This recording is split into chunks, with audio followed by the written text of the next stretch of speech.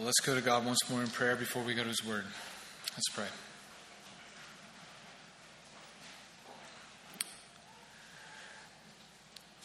Father, again, we ask for your help. Oh God, may your Spirit work now through your Word to help us see our need of Jesus, our hope in Jesus, that we might live for your glory. We pray this in his name. Amen.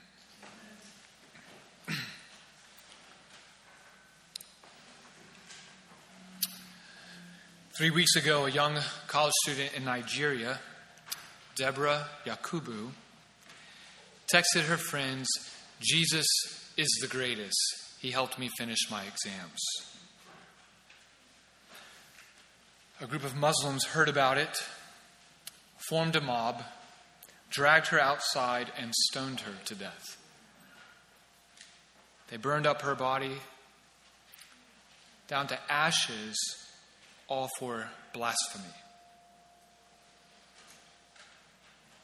If God cares about what happened there, what must he do about it? The government of Nigeria has at least condemned the killings. They've promised an investigation, but this isn't anything new in Nigeria. Bridget Agbahamin was beheaded in Kano, Nigeria for the same crime. Eunice Elisha was killed for proclaiming Christ in Cuba, and nothing was done about it. No one was punished. That's not a good and just government. So in a world full of evil, what must God ultimately do in order to be a good and just God? And can we be confident that he'll do that? And if so, is that good news or bad news for sinners like you and me? Well, if you're visiting with us for the first time this week, we're glad you're here. Please come back. It's not always like this. But it is true that our commitment here is to preach through the Bible and to get a real picture of our world, ourselves, and God. And to get that accurate picture, we need to hear from every part of his word, not just the parts that we like to hear, but the hard ones as well. Now, ultimately, the message of Nahum is good news. But it's good news for those that trust God. And it's meant to be a comfort to them in hard times. But that's what the word Nahum means. It's comfort. This is a book of consolation, but not for everyone. And to see this, please turn with me to Nahum chapter 2. Nahum chapter 2, if you're using one of the church Bibles, you can find that on page 829. 829, and if you're new to the Bible, the large bold numbers are the chapters, the smaller numbers are the verses. Nahum chapter 2.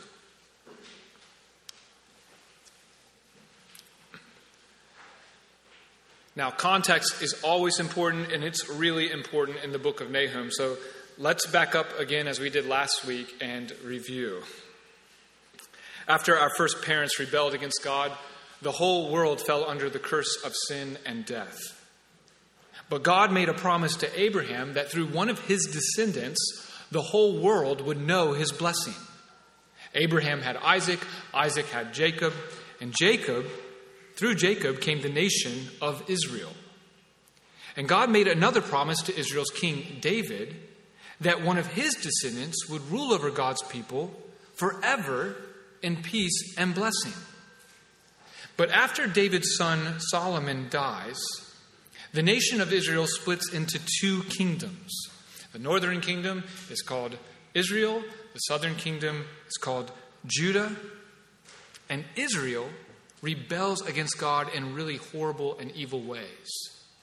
And so God graciously warns them many times through the prophets that if they don't repent, he'll raise up a ruthless nation as an instrument of his justice. The Assyrians. And in 722 BC, the Assyrians conquer Israel. Many of them are killed. Many are sent into exile. Now, Judah in the south is watching all of this happen and more. Because Assyria was a bloodthirsty, powerful nation that went about conquering nations and kingdoms all the way down the coast, even to Egypt. And everywhere they went, there was absolute chaos and carnage. Upon conquering, they'd burn the city and then leave the streets covered with dismembered bodies so that all other nations could see their might and fear them.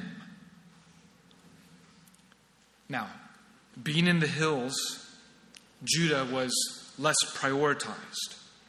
And so as a nation, it's like they have a bird's eye view of the rising floodwaters of Assyrian dominance. And over time, those waters began to reach them. More than 50 cities in Judah were destroyed, including the little city of Lachish, which guarded Jerusalem to the north. So they're seeing and hearing of the worst kind of human torture, and they're next. That's the context in which Nahum prophesies.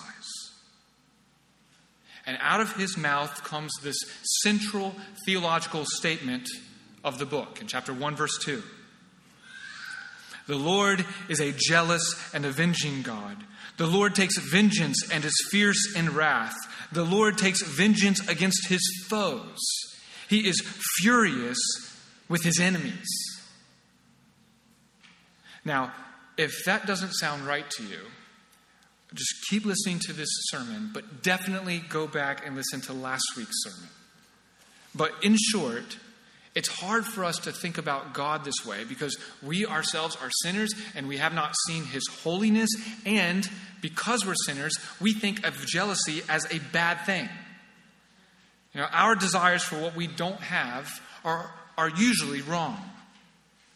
But whatever God's jealous about is rightfully his.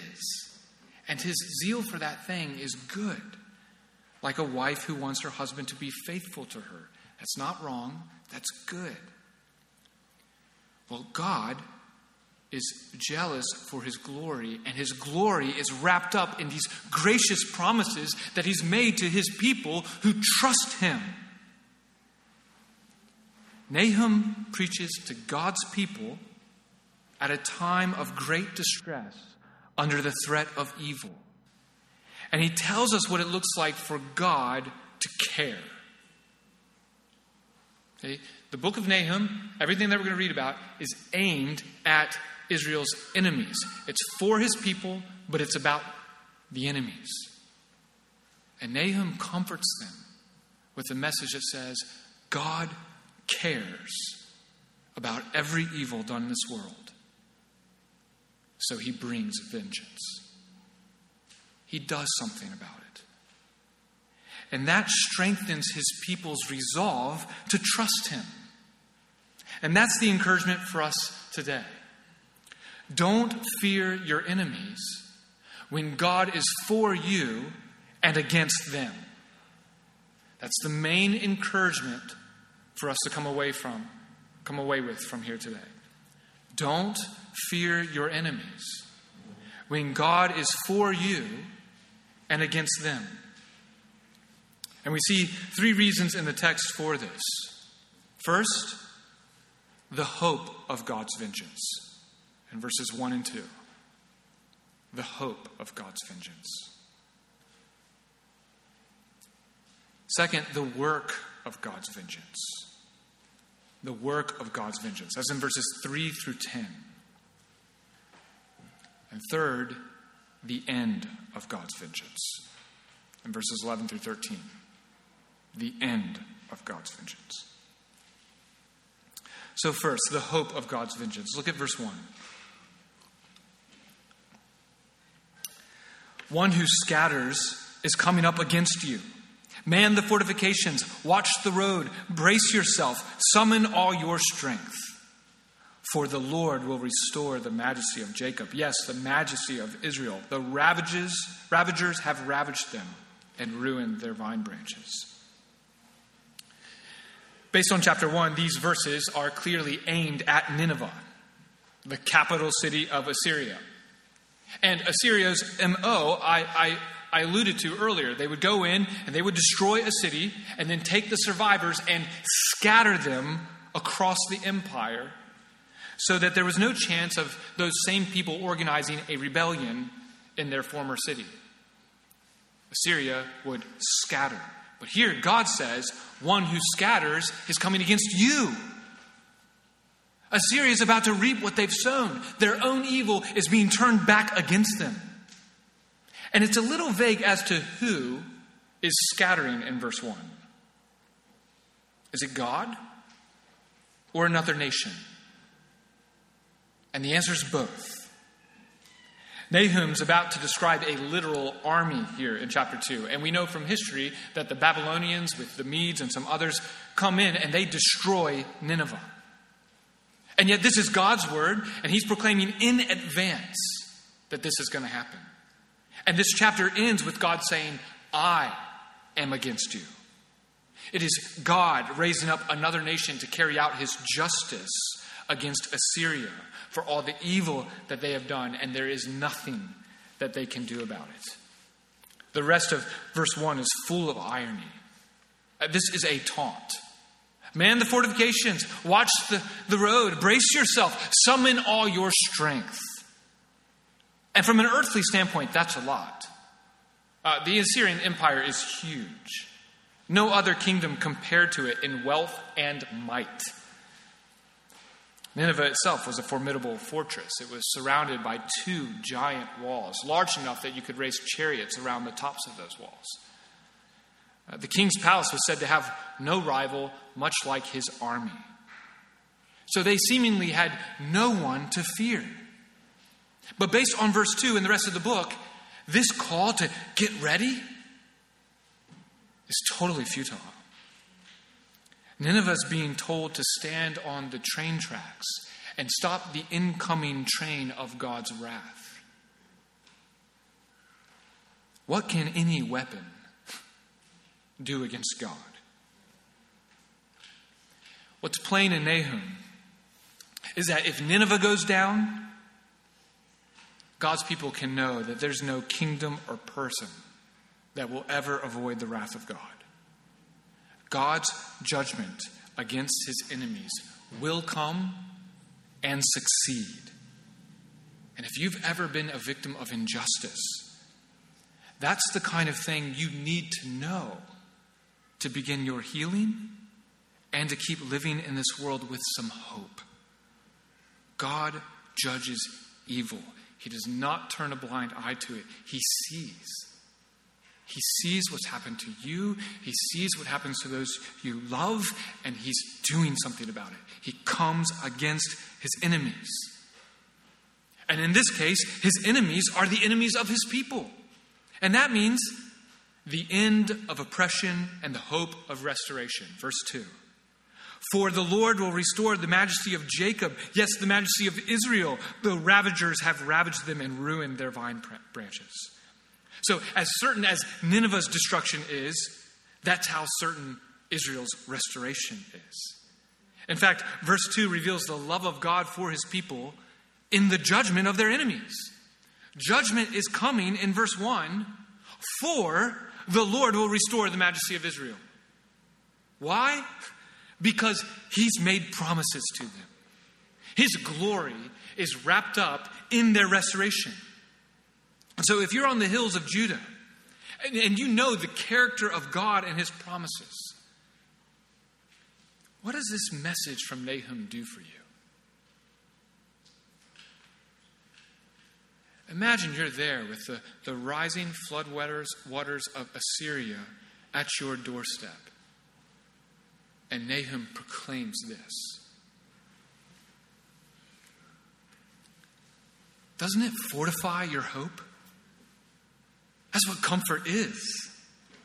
It fortifies, it strengthens your hope. And so doesn't it make you want to live for him another day? And what if not long after Nahum preaches this, you actually hear the news that Nineveh has fallen? What does does that do for your life going forward in every future trial as one of God's people, as someone who trusts in him? Church, you want to answer that question because that should be the life of the Christian. This word is ultimately for us. Judah did get to see Nineveh's downfall, but Judah will also end up rebelling against God and going into exile themselves. Now, God does bring them back into the land, restored, but they're not exactly free. And even by the time we come to the time period of Jesus, Israel is still under the rule of a foreign power. So, did God fail to bring about the restoration of Israel that he promises here in verse 2? Not at all. No, we saw this in our study of Romans, right? Ultimately, the majesty of Israel refers to the completion of God's promises to Abraham and all those who share in the faith of Abraham. The whole world is blessed through him. God's people will be in God's place, enjoying God's blessing, namely his presence with them. God is for us in the person of Jesus, who defeated the enemies that we can't defeat. And our enemies are much bigger than Assyria. Armies can be matched pound for pound. But the power of sin and Satan is power that we can't fight ourselves. We can't do that because we are sinners. Meaning we are, by nature, spiritual rebels. And that nature can't be undone by anything in us. And God can't be perfectly holy and perfectly righteous and perfectly just and turn a blind eye towards any sin, great or small. And so for that reason, the Bible says that we all deserve death. But to restore the relationship that God had with people in the beginning and to receive glory from us again, God and his love came in the person of Jesus Christ. And Jesus came not to judge us, but to be judged himself. Jesus lived a perfect life on our behalf, and on the cross, he died under God's wrath, suffering his judgment. The judgment of the Father in full for all those who trust in him. And because God raised Jesus from the dead, we share in the victory. We can see sin defeated. We can see at the cross Satan disarmed. Death defeated itself. We can look and see that happen. And so we can hear these words from Nahum and the rest of the Bible with much more assurance. If God is for us, who can be against us? He didn't even spare his own son, but offered him up for us all. Romans 8:31. The Apostle Paul bursts with praise, even as he faces the threat of death himself. Even as he has been persecuted and will be persecuted, he proclaims, we are more than conquerors through Christ Jesus. Not even the power of death threatens us, because in Christ, God is for us, and when we meet him, he will welcome us into his presence. That hope is the reason that we don't cower under the threats of any earthly power and compromise faithfulness to Jesus. If we really trust in the Lord, then an angry mob controlling corporate America doesn't change what we believe. We're willing to lose our jobs for Christ because it's no real threat to us. We're willing to talk about Jesus with our friends and family, even if they will turn on us. Christians can leave everything and move to dangerous places to proclaim the good news of salvation and be wise for it. The missionary Jim Elliot died preaching the gospel to the most violent tribe in the Ecuador jungle. But he did so with joy and boldness, saying that he is no fool who gives up what he cannot keep to gain what he cannot lose. That's why Jesus tells us not to fear those who can kill the body, and after that do nothing more. No, Jesus says, fear the one who can destroy both body and soul in hell. Because God isn't like the unjust government that turns a blind eye towards evil. He does something about it. Which brings us to the second reason we shouldn't fear our enemies when God is for us and against them. It's because of the work of God's vengeance. The work of God's vengeance. Look at verse 3.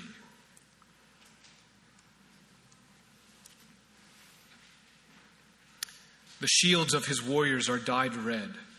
The valiant men are dressed in scarlet. The fittings of the chariot flash like fire on the day of its battle preparations, and the spears are brandished. The chariots dash madly through the streets. They rush around in the plazas. They look like torches. They dart back and forth like lightning. He gives orders to his officers. They stumble as they advance. They race to its wall. The protective shield is set in place.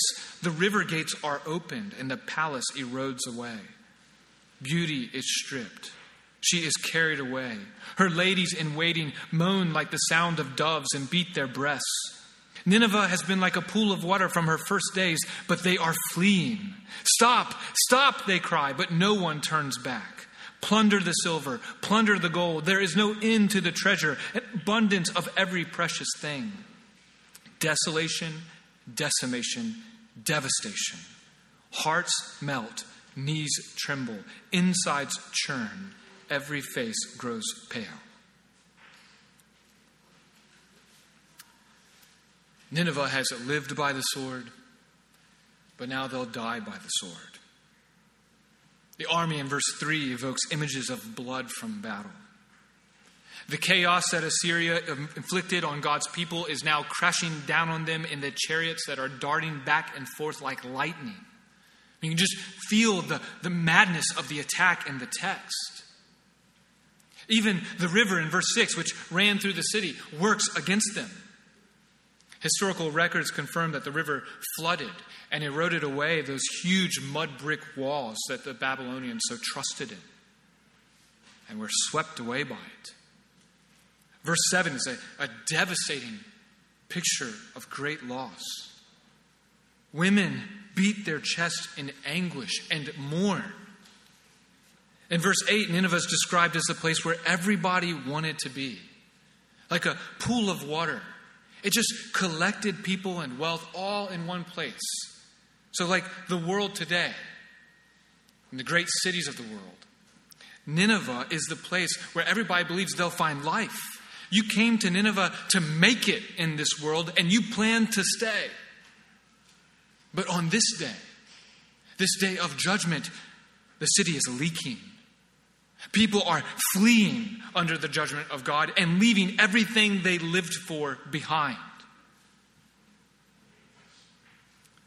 That's a powerful picture for us. Nineveh is the most wealthy, powerful, secure city on earth at this time. But all that they were and all that they had did nothing for them on the day of judgment. And we can put our hope in many things for security and happiness. We might spend our whole lives accumulating wealth, reaching a position of status, setting up a vault of security over our lives with good health, a good neighborhood, a good network of people, and whatever else we can think of to secure happiness. But a single diagnosis or car accident or random act of violence can change all of that in a single day. How much more the judgment of God? If God is your refuge, then life isn't ruled by a fear of losing these things. They still might be scary, and some of the things I mentioned wisely avoided, but losing them can't threaten the joy of God's people. Jesus said that where your treasure is, there your heart will be also. And so the question is, if we want hope from this passage, is where is your treasure? Where is your trust? Thinking about what you love in life might help you answer that question, but so will your fears. If your heart is more in this world, then you can fear what people might say or think about you or do to you, because that will affect your experience in this world. Or you might fear governments and those who get elected or whoever's in power, because they have the authority to change your experience in this world. Or maybe it's fear of disease or recession, because poor health or wealth means a loss of pleasurable experiences and purchases in this world. Now, I'm not saying that those things don't matter. There's a right way to be concerned about all those things. But they shouldn't be a threat to true joy or life. I love what was said about Jonathan Edwards, the Puritan. They said his happiness was out of the reach of his enemies. His treasure was in heaven. Not in the things that Nineveh supposedly promised. Worldly comforts and pleasures won't do anything for anyone on the day of God's wrath. Which is why God's judgment is so devastating here. I mean, verse 10 is a powerful description of despair. Desolation, decimation, devastation.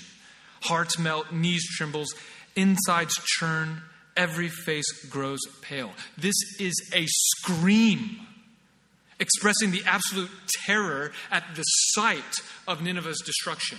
The sight of judgment produces a physiological reaction, which is the same reaction that Assyria sought from those they conquered. They would impale people with stakes and line the city with beheaded bodies. And so again, we see the doctrine of retribution here. God's returning their evil on their own heads. On Judgment Day, people get what they deserve. And this is a preview of judgment against all sin when Jesus returns. What does rebellion against an infinitely holy, righteous, good, and loving God deserve? What must he do about it? Look at Nineveh. Jesus says that on this final day, people will cry for the mountains to fall on them and rocks to crush them. Think about that. Whatever that day will reveal, whatever sight that we see when Jesus returns, people will look for death and not find it.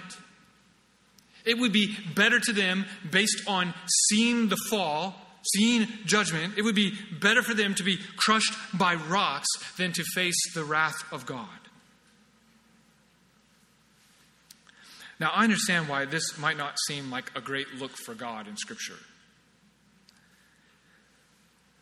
Why would anyone want a relationship with this God? This looks so cold and so hard-hearted from one vantage point. But from another vantage point, like if you're a victim of Assyria's cruelty and you've been stripped of people you love by their wicked brutality, then God's wrath doesn't just look like divine justice. His wrath also looks like an overflow of holy love. Who would let anyone verbally, emotionally, or physically hurt someone they love and not seek justice for them? In love, God the Spirit and God the Son can't stand for the Father's glory to be offended. The Father and the Spirit can't bear for the Son to be dishonored. The Father and the Son won't tolerate the rejection of the Spirit. These are evils that in love can't be overlooked. And that's good news for those who seek refuge in Him. Because the Father, Son, and Spirit have tied the redemption of His people to their glory. Guys, the world is full of evil, and we can look all around us and see things that will keep us up at night. I mean, the suffering of this world, even of our own lives, can be so confusing to us. It raises questions, for sure. Christians are increasingly being marginalized in our culture, and all around it, the world is much worse for our brothers and sisters. But despite all of this, what Nahum does for us is fortify our faith. We don't have to abandon God here. We don't have to get mad at God like he doesn't care. Clearly, he does. And he's going to do something about it. Which means if we're not trusting in him, we should be frightened by the coming judgment. We should have a healthy fear of God. Because if we just live our lives as if it's always going to be this way, then we'll be surprised just like the people of Nineveh. Just like people in Noah's day. That's literally what Jesus says the final day will be like. It'll happen when life seems very normal. People will be doing business, getting married, life's just carrying on as normal, and then the end will come. You see, part of Satan's great deception is to have you think of God's love in such a way that it leaves no room for repentance, but plenty of room for complacency. He's fine with us living in this world like a frog in a kettle. Though there's plenty of evidence of God's coming judgment all around us, we don't sense it or move away from it. So praise God for previews of judgment in history like we have recorded for us in Nahum. Or praise God for consequences for sin and evil in our daily lives. Ones that we actually feel. Because otherwise, we will live like the mighty Assyrians in Nineveh. And we will reject God. And we will go on living, seeking our joy and pleasure in this world and be offended that God would have a problem with it. Friends, don't assume things about a holy God based on the way that you feel about sin. And don't assume things about the coming judgment based on how good your life is today. Or you'll take his warnings lightly. If you're a Christian, trusting in Christ, you don't have to fear people in power or powerful events. God is coming to make everything in this world right and new, and it's good news for you. But if you're not a Christian, we're glad you're here. But you should not be comfortable with feeling comfortable. If Jesus got up from the dead, then he's coming again. And Nineveh's day really is a preview of the world's day when God's judgment will be final. And that brings us to the final reason not to fear our enemies when God is for us and against them. It's the end of God's vengeance. In verses 11 through 13. The end of God's vengeance. Verse 11. Where is the lion's lair or the feeding ground of the young lions? Where the lion and lioness proud and the lion's cub with nothing to frighten them away. The lion mauled whatever its cubs needed and strangled prey for its lionesses. It filled up its dens with the kill and its lairs with mauled prey. Prior to COVID, I was playing in a basketball league down in Warwick, and we were having a great season. We went into the playoffs, number 1 seed, with just one loss, and then COVID brought it all to a screeching halt. The league was canceled for an entire year, and when we came back for a new season, we never won a game. So if COVID could talk, it might taunt us, hey, where'd your game go? What happened to the guys that could run up and down the court so well? These verses are a divine taunt. Assyria was once a great lion among the nations, devouring its prey and filling up Nineveh with whatever its people wanted. But where are they now? God's speaking prophetically through Nahum in advance to comfort his people with this truth. The day's coming When that evil empire that was so good will be no more.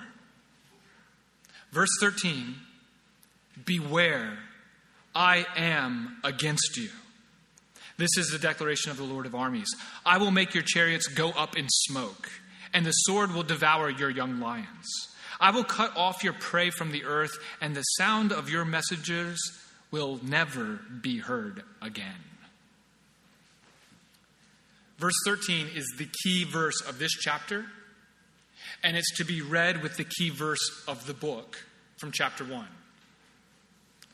The Lord is a jealous and avenging God. The Lord takes vengeance and is fierce in wrath. The Lord takes vengeance against his foes. He is furious with his enemies. Beware, I am against you. The terrors of chapter 2 did in fact come against Nineveh. And the city fell in 612 BC to nothing. It was burned and leveled to the ground with such swiftness that the king was forced into his great palace with his family, and they were all consumed completely by the fires.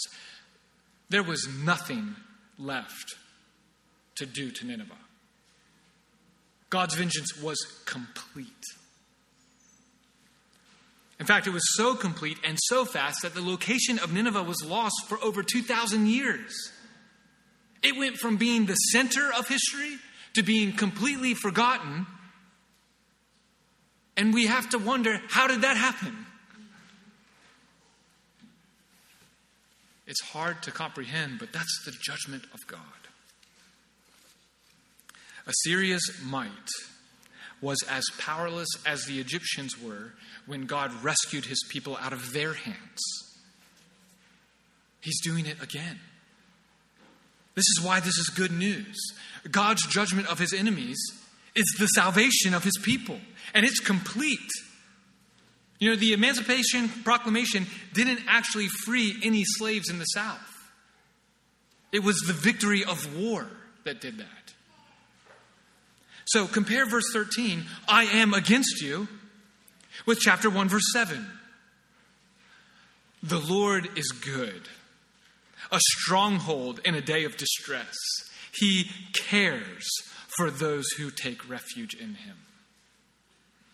Nahum's a book of comfort because it's a book of God's justice upon his enemies, and God's enemies have always been the enemies of his people.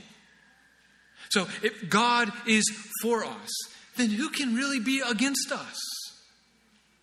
And if God is against you, then what good is an ally? Have you ever wondered what it would be like for God to be against you? Just read Nahum. Now, you might be here today and you're thinking, I could never believe in a God like this. And if I could, I wouldn't want to be with him. That's understandable, but that doesn't mean you're right.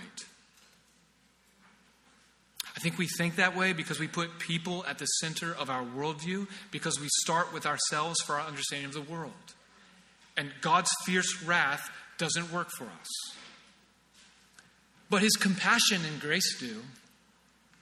And every day we experience his compassion and gracious love, so much so that we come to expect God's grace and demand it. We demand grace. I remember when they first took down the old 195 out here and began selling off the plots of land. And at that time, they could have rightfully decided to fence off that land until the new owners were ready to build. But since that takes time, they decided to let grass grow on it. They actually kept it mowed, and people started using it for picnics and games. Well, when the owners decided to finally start building, people protested. They literally came out because they were upset that the city would take one of the few open spaces that we had, downtown. People had made it about themselves. And so when the owners were exercising their right to do what they always said they would do and had the right to do, people cried injustice. And when a God who's been extremely patient and merciful towards sinners finally shows himself to be both righteous and just, people shake their fist at him and say, "You can't possibly be good." But in reality, he's already been so good to you. In fact, God warns us. He's telling us ahead of time of his coming judgment and invites us to run to him for refuge in Christ. He's a merciful God, and he receives all who come to him in repentance. If you want proof, just read Jonah. Our English Bibles break up the minor prophets into 12 different books. So Jonah, Micah, Nahum, they're all seen as separate works in our minds. But in the Hebrew Bible, they're one book called the Book of the 12. They're meant to be read together. And Jonah was a prophet that God raised up about 100 years before Nahum to go and preach repentance to Nineveh. Now, Jonah didn't want to go because he had good reason to not like Assyria. And Jonah knew that God was full of mercy and compassion. And if Nineveh repented, God would relent in sending judgment. But God got Jonah's attention. And so Jonah goes and he preaches to Nineveh, and they give up their idols and they repent. And so Jonah's mad at God for his mercy. And the book of Jonah ends with this question from God to Jonah. Should I not care about this great city and all the people and animals in it? God cares about all people. He cares about all the nations, including Nineveh. And so he graciously sent one of his prophets to this foreign nation that they might repent when he didn't have to do that. He would have been just in his judgment of evil without giving them any chances to repent. That's not a right that we have before God. But in his amazing grace, he did. Because that's his heart. All throughout Scripture, God is merciful. He's abounding, overflowing with mercy. And now it's possible that Nineveh's repentance about 100 years before Nahum is what led to their great prosperity. And giving up their idols and coming to the Lord, that they prospered. And in their prosperity, like people often do, they forgot God. Life got good, they got powerful, and got worse than ever before. All kinds of greed, lust, and idolatry filled their hearts, and that's what led to this brutal conquest of the nations. And this time, unlike all the other books in the minor prophets, there's no more chances to repent. The day eventually comes. And it's too late. If you're here today and you're breathing, it's not too late. The very fact that you're in this room hearing God's word is mercy towards you. He's giving all of us a chance to respond to his kindness today and live for him. Everyone should look at Nineveh and not take God's grace for granted. Don't presume that grace will be there tomorrow, as if you'll always have a chance to repent. You don't know what tomorrow will bring. And it's possible to so harden your heart in sin that you end up like Esau, who sought repentance and couldn't find it.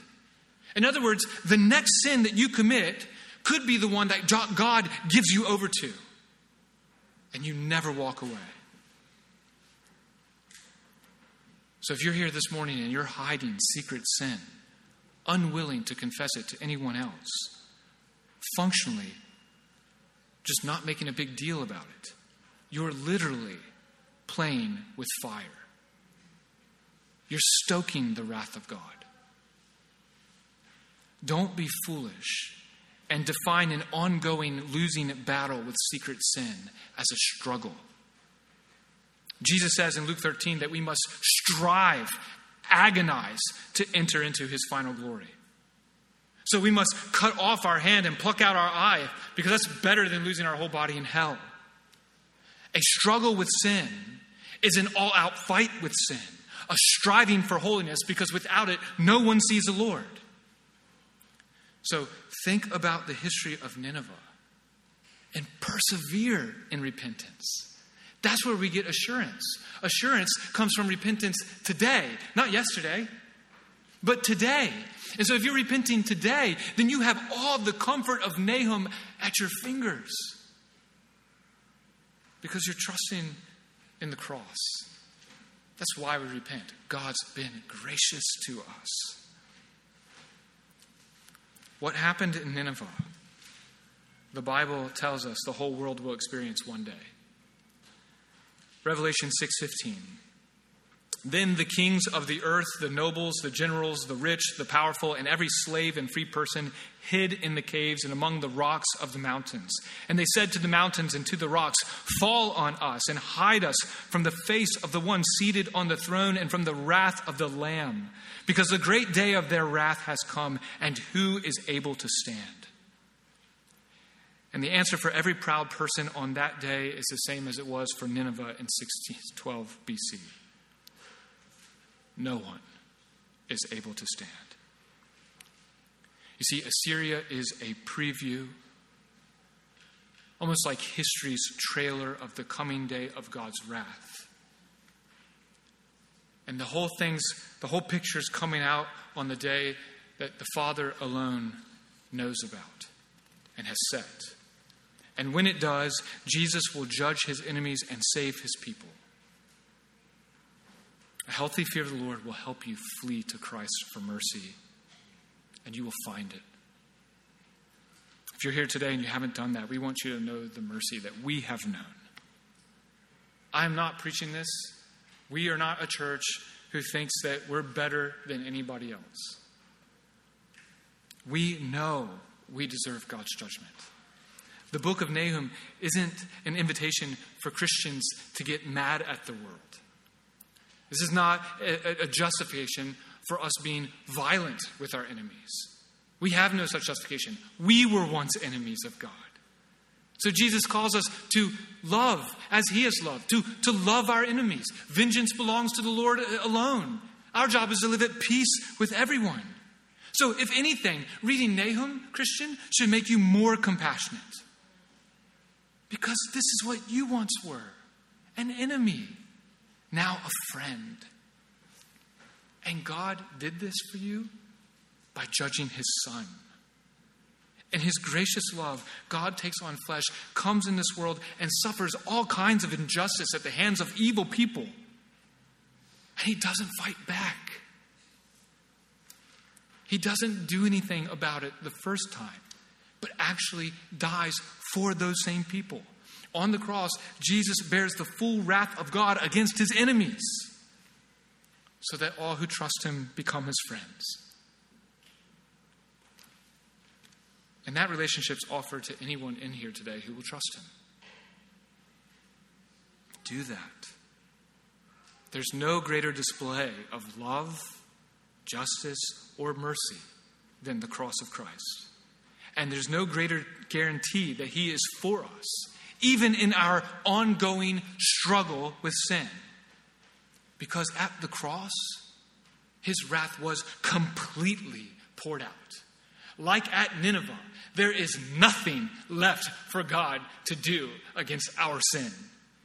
His wrath was exhausted, vengeance completed. So if anyone here feels like God is against them, read Nahum and just know how much you're experiencing his kindness today. Certainly Nahum teaches us that Christians aren't immune to suffering in a fallen world. Judah suffers plenty. But if you're in Christ, there's nothing of hell in those sufferings. God is not against you. Our sufferings in this world are temporary. You will outlast every trial. And every trial is meant for your good. As John Newton once wrote to a younger pastor in a severe trial, "You have received a wound, but faithful is the friend who has wounded you. Every circumstance attending it was adjusted with consummate wisdom. Knives and caustics in the hands of an enemy would be formidable, but we can trust a surgeon to use them. Your wound must be painful for a time, but the Lord will not leave you. He will, if I may so speak, dress your wound till it be effectually healed."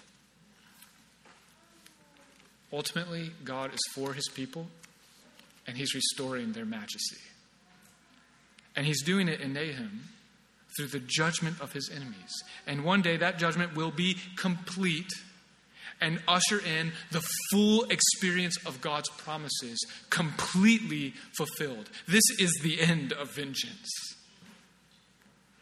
After each person is judged for their works, Revelation 20:14 says that death and Hades are thrown into the lake of fire, where Satan himself has been cast, along with everyone whose name isn't written in the book of life.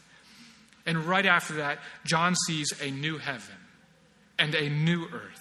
For the first heaven and the first earth had passed away. And then he hears a loud voice from the throne. "Look, God's dwelling is with humanity, and he will live with them. They will be his people, and God himself will be with them and be their God. He will wipe every tear away from their eyes. Death will be no more. Grief, crying, and pain will be no more, because the previous things have passed away." Then the one seated on the throne said, "Look, I am making everything new." Vengeance completed is salvation completed. What does it mean for God to care? It means he'll do something about evil. It means he will bless his people. We should fear him, not people. We should trust him for our refuge and joy. Let's pray.